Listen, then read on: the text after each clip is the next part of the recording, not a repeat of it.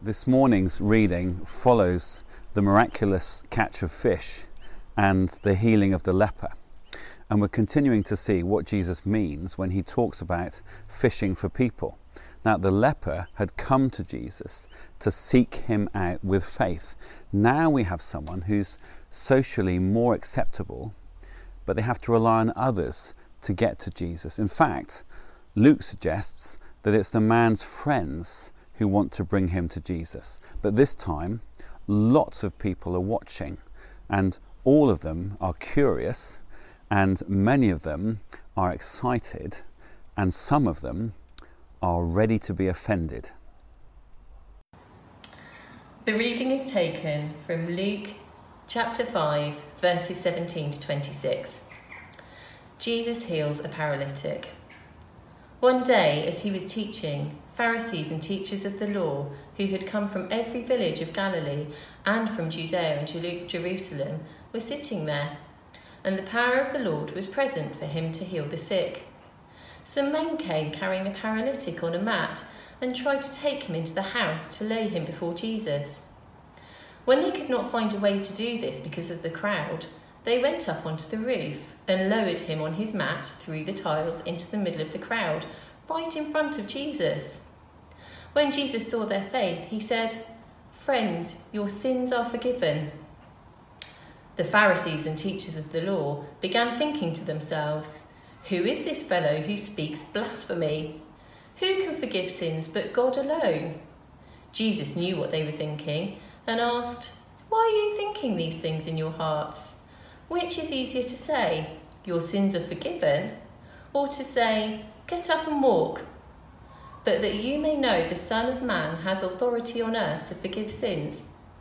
He said to the paralysed man, "I tell you, get up, take your mat and go home."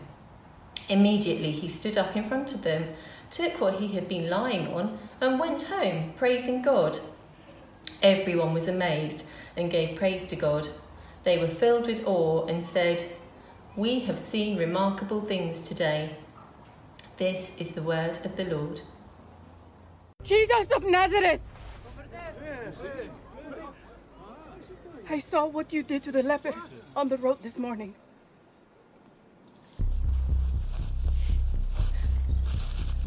My friend has been paralyzed since childhood. He has no hope but you. Please, do for him what you did for the leper.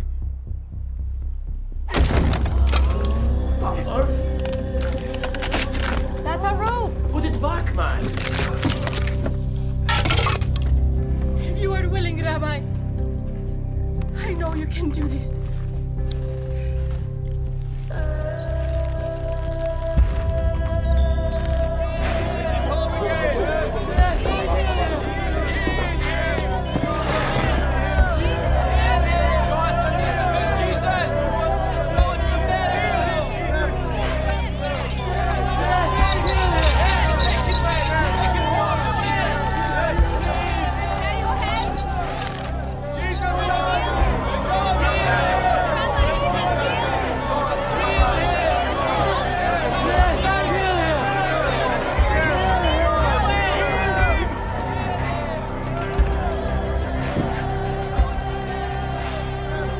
What you wanted. Get out your tablet at least.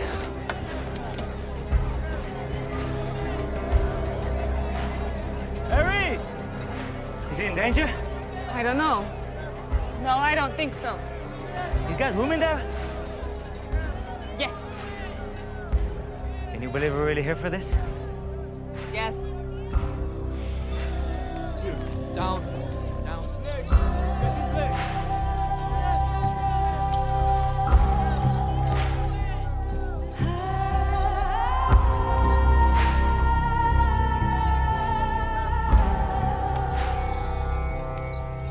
You!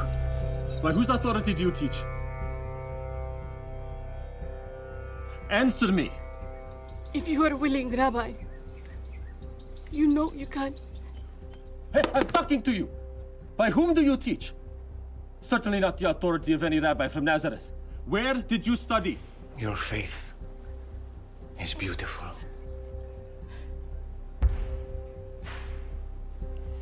Son, take heart. Your sins are forgiven.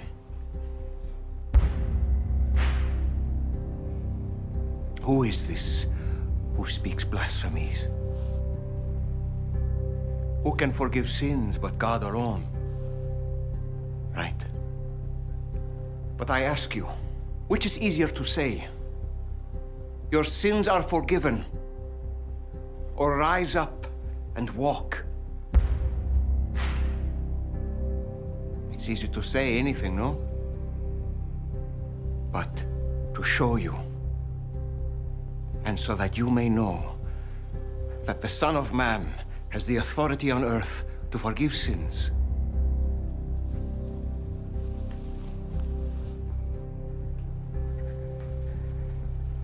I say to you, my son, rise, pick up your bed, and go home.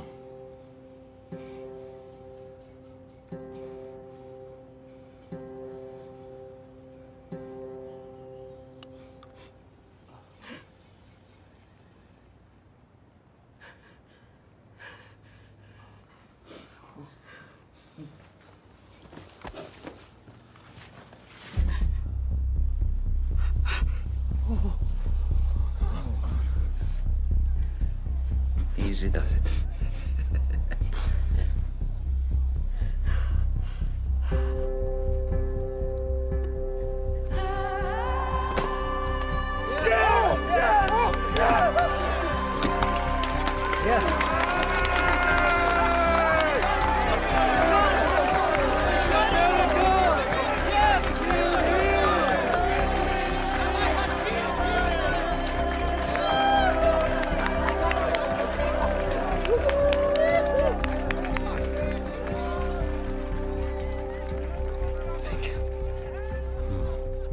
Go on.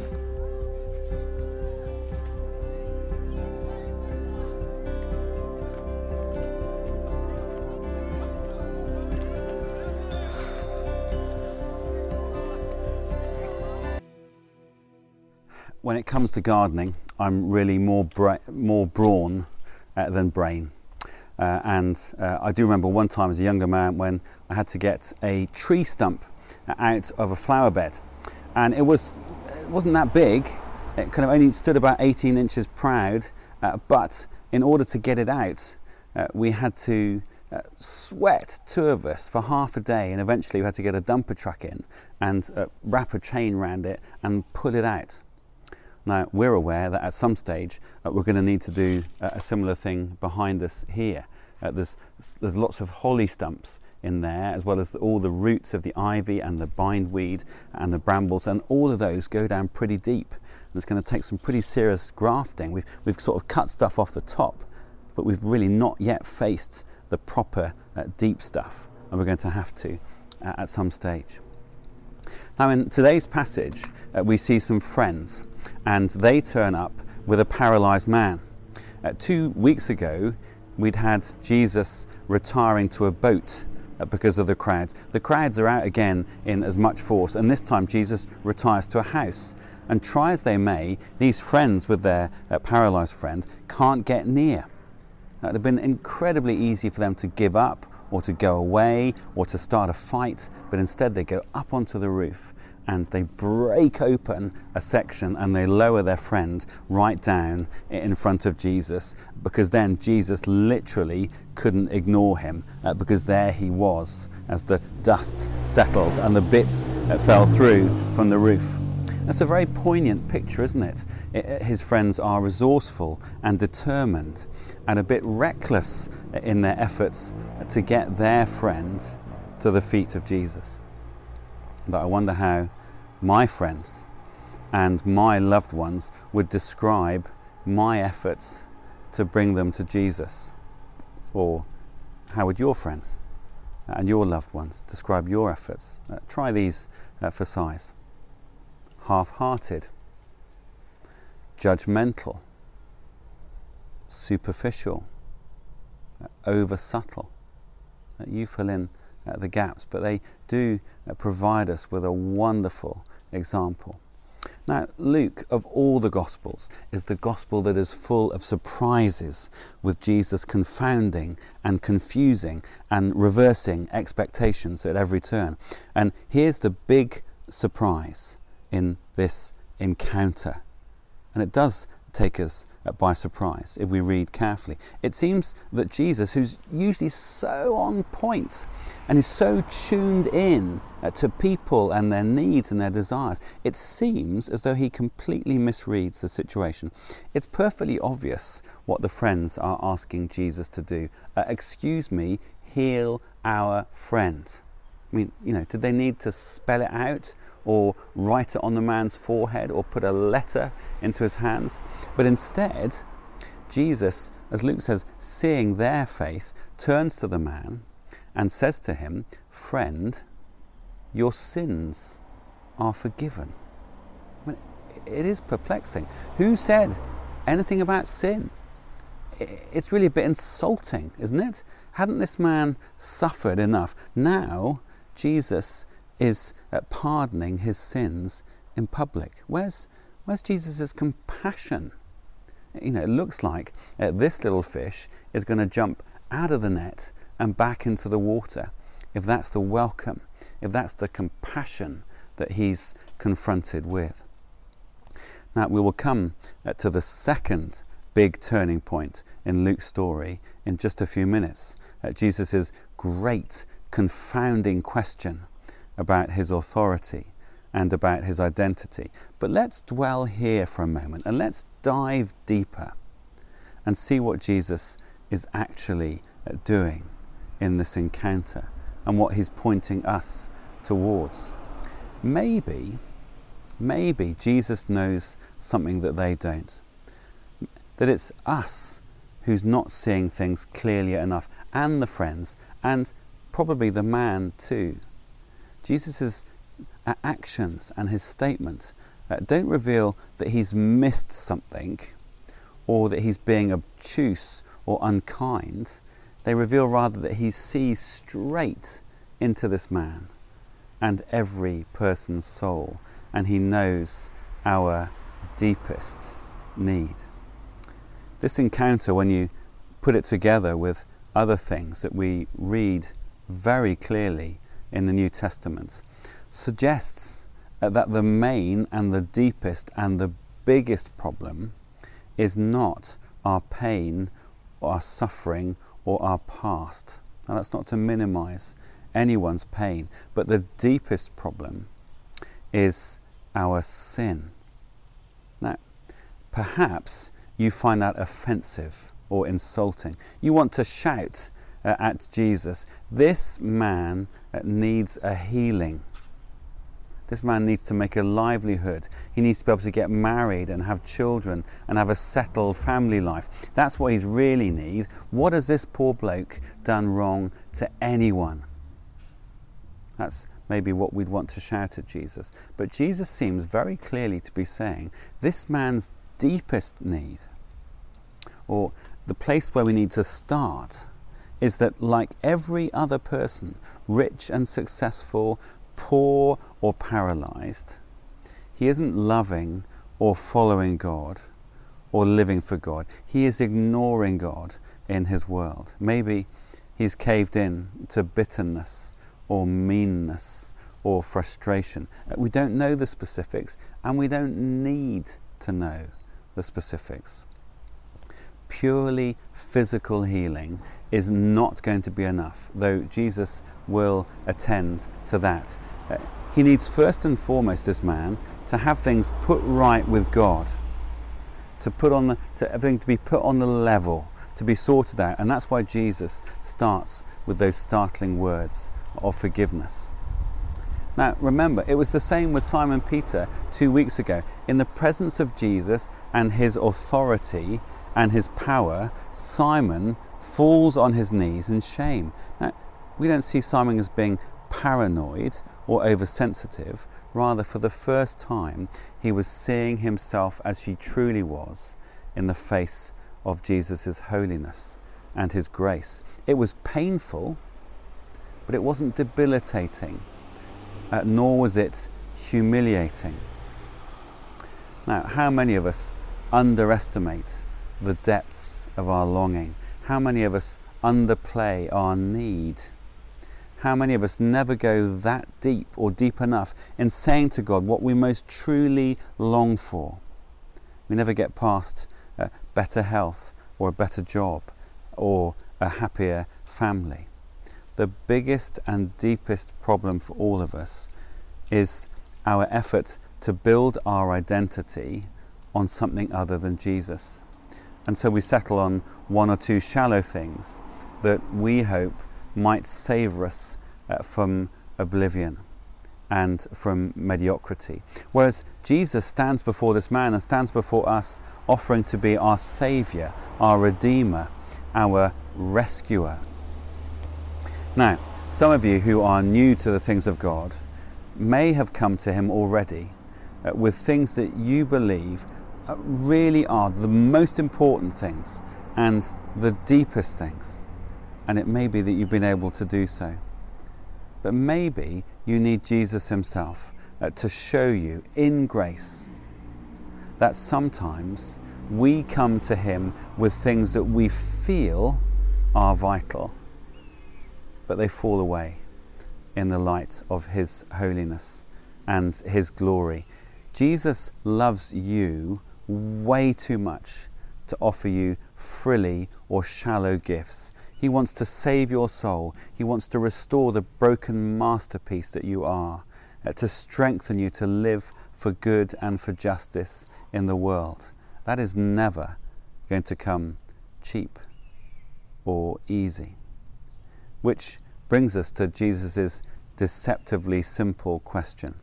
You remember that the religious leaders, alarmed at Jesus' growing popularity and spooked by the fact that he uses kingdom of God language with such a shocking intimacy and immediacy.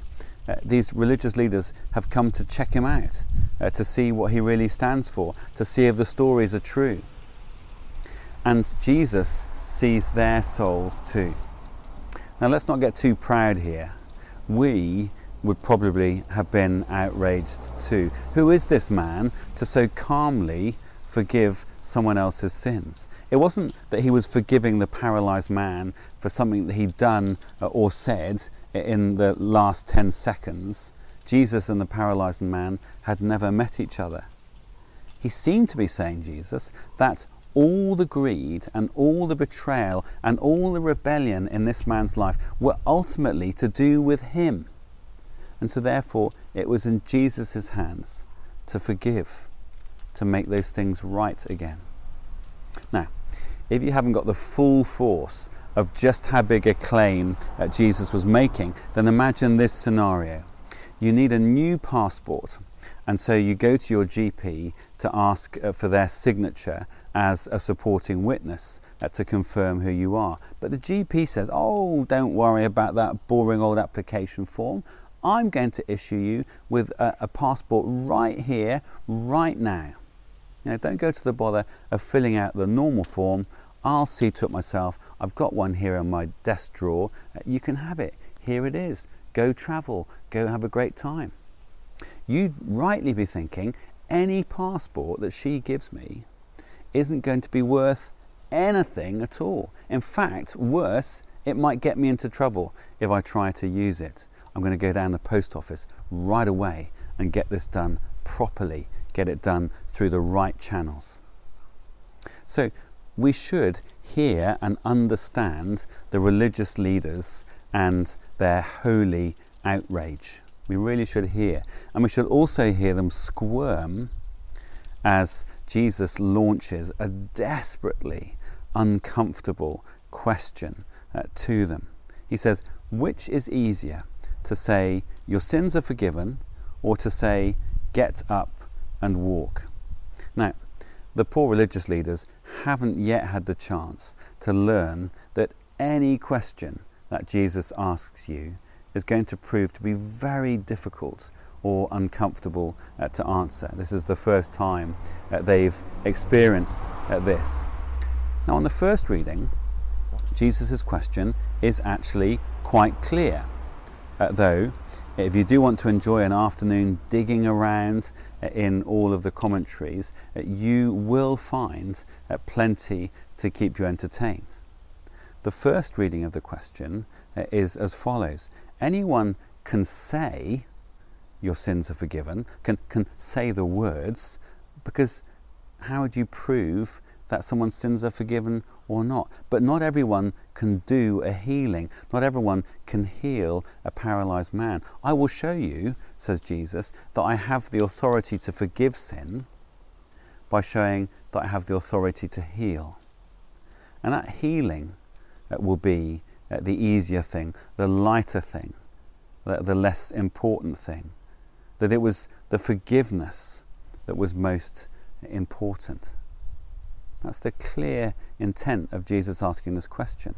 And that's definitely the way that it's played in the clip we saw from The Chosen. And that's absolutely a really good interpretation. But we can allow ourselves, I think, to go a little bit deeper in reflecting on the question that Jesus asks, because it was deceptive. You could read this question and this encounter and think that the forgiveness of Jesus is a cheap and an easy thing, that it's effortless, that it's costless, that it's done with a nonchalant shrug. But as the Gospel of Luke unfolds, we will see that it is going to be infinitely harder and more costly. You see, for Jesus really to be our Saviour, he will go all the way to our cross. Forgiveness will never be easy or cheap or free, but it will be given generously and recklessly.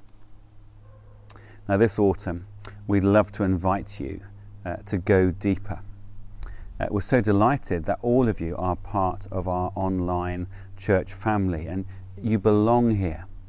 But as both the paralysed man and his friends learned, Jesus is always calling us to go deeper, to look beyond, to allow him to change even what we feel are the most important and the most challenging issues that we face, to reorient the way we see the world. Now, there are lots of ways to go deeper, but we have found over the years that a really good way is the Alpha course. And in a moment, we're going to see a short trailer about the course. And this autumn, we'll be doing the course here at Christ Church. We're going to do it online, making it even easier to attend than ever before. The trailer will tell you more. But once you've seen the trailer, and today, before you forget, please hop straight onto our website and find the section about Alpha and sign up for more details. And then we can go deeper together.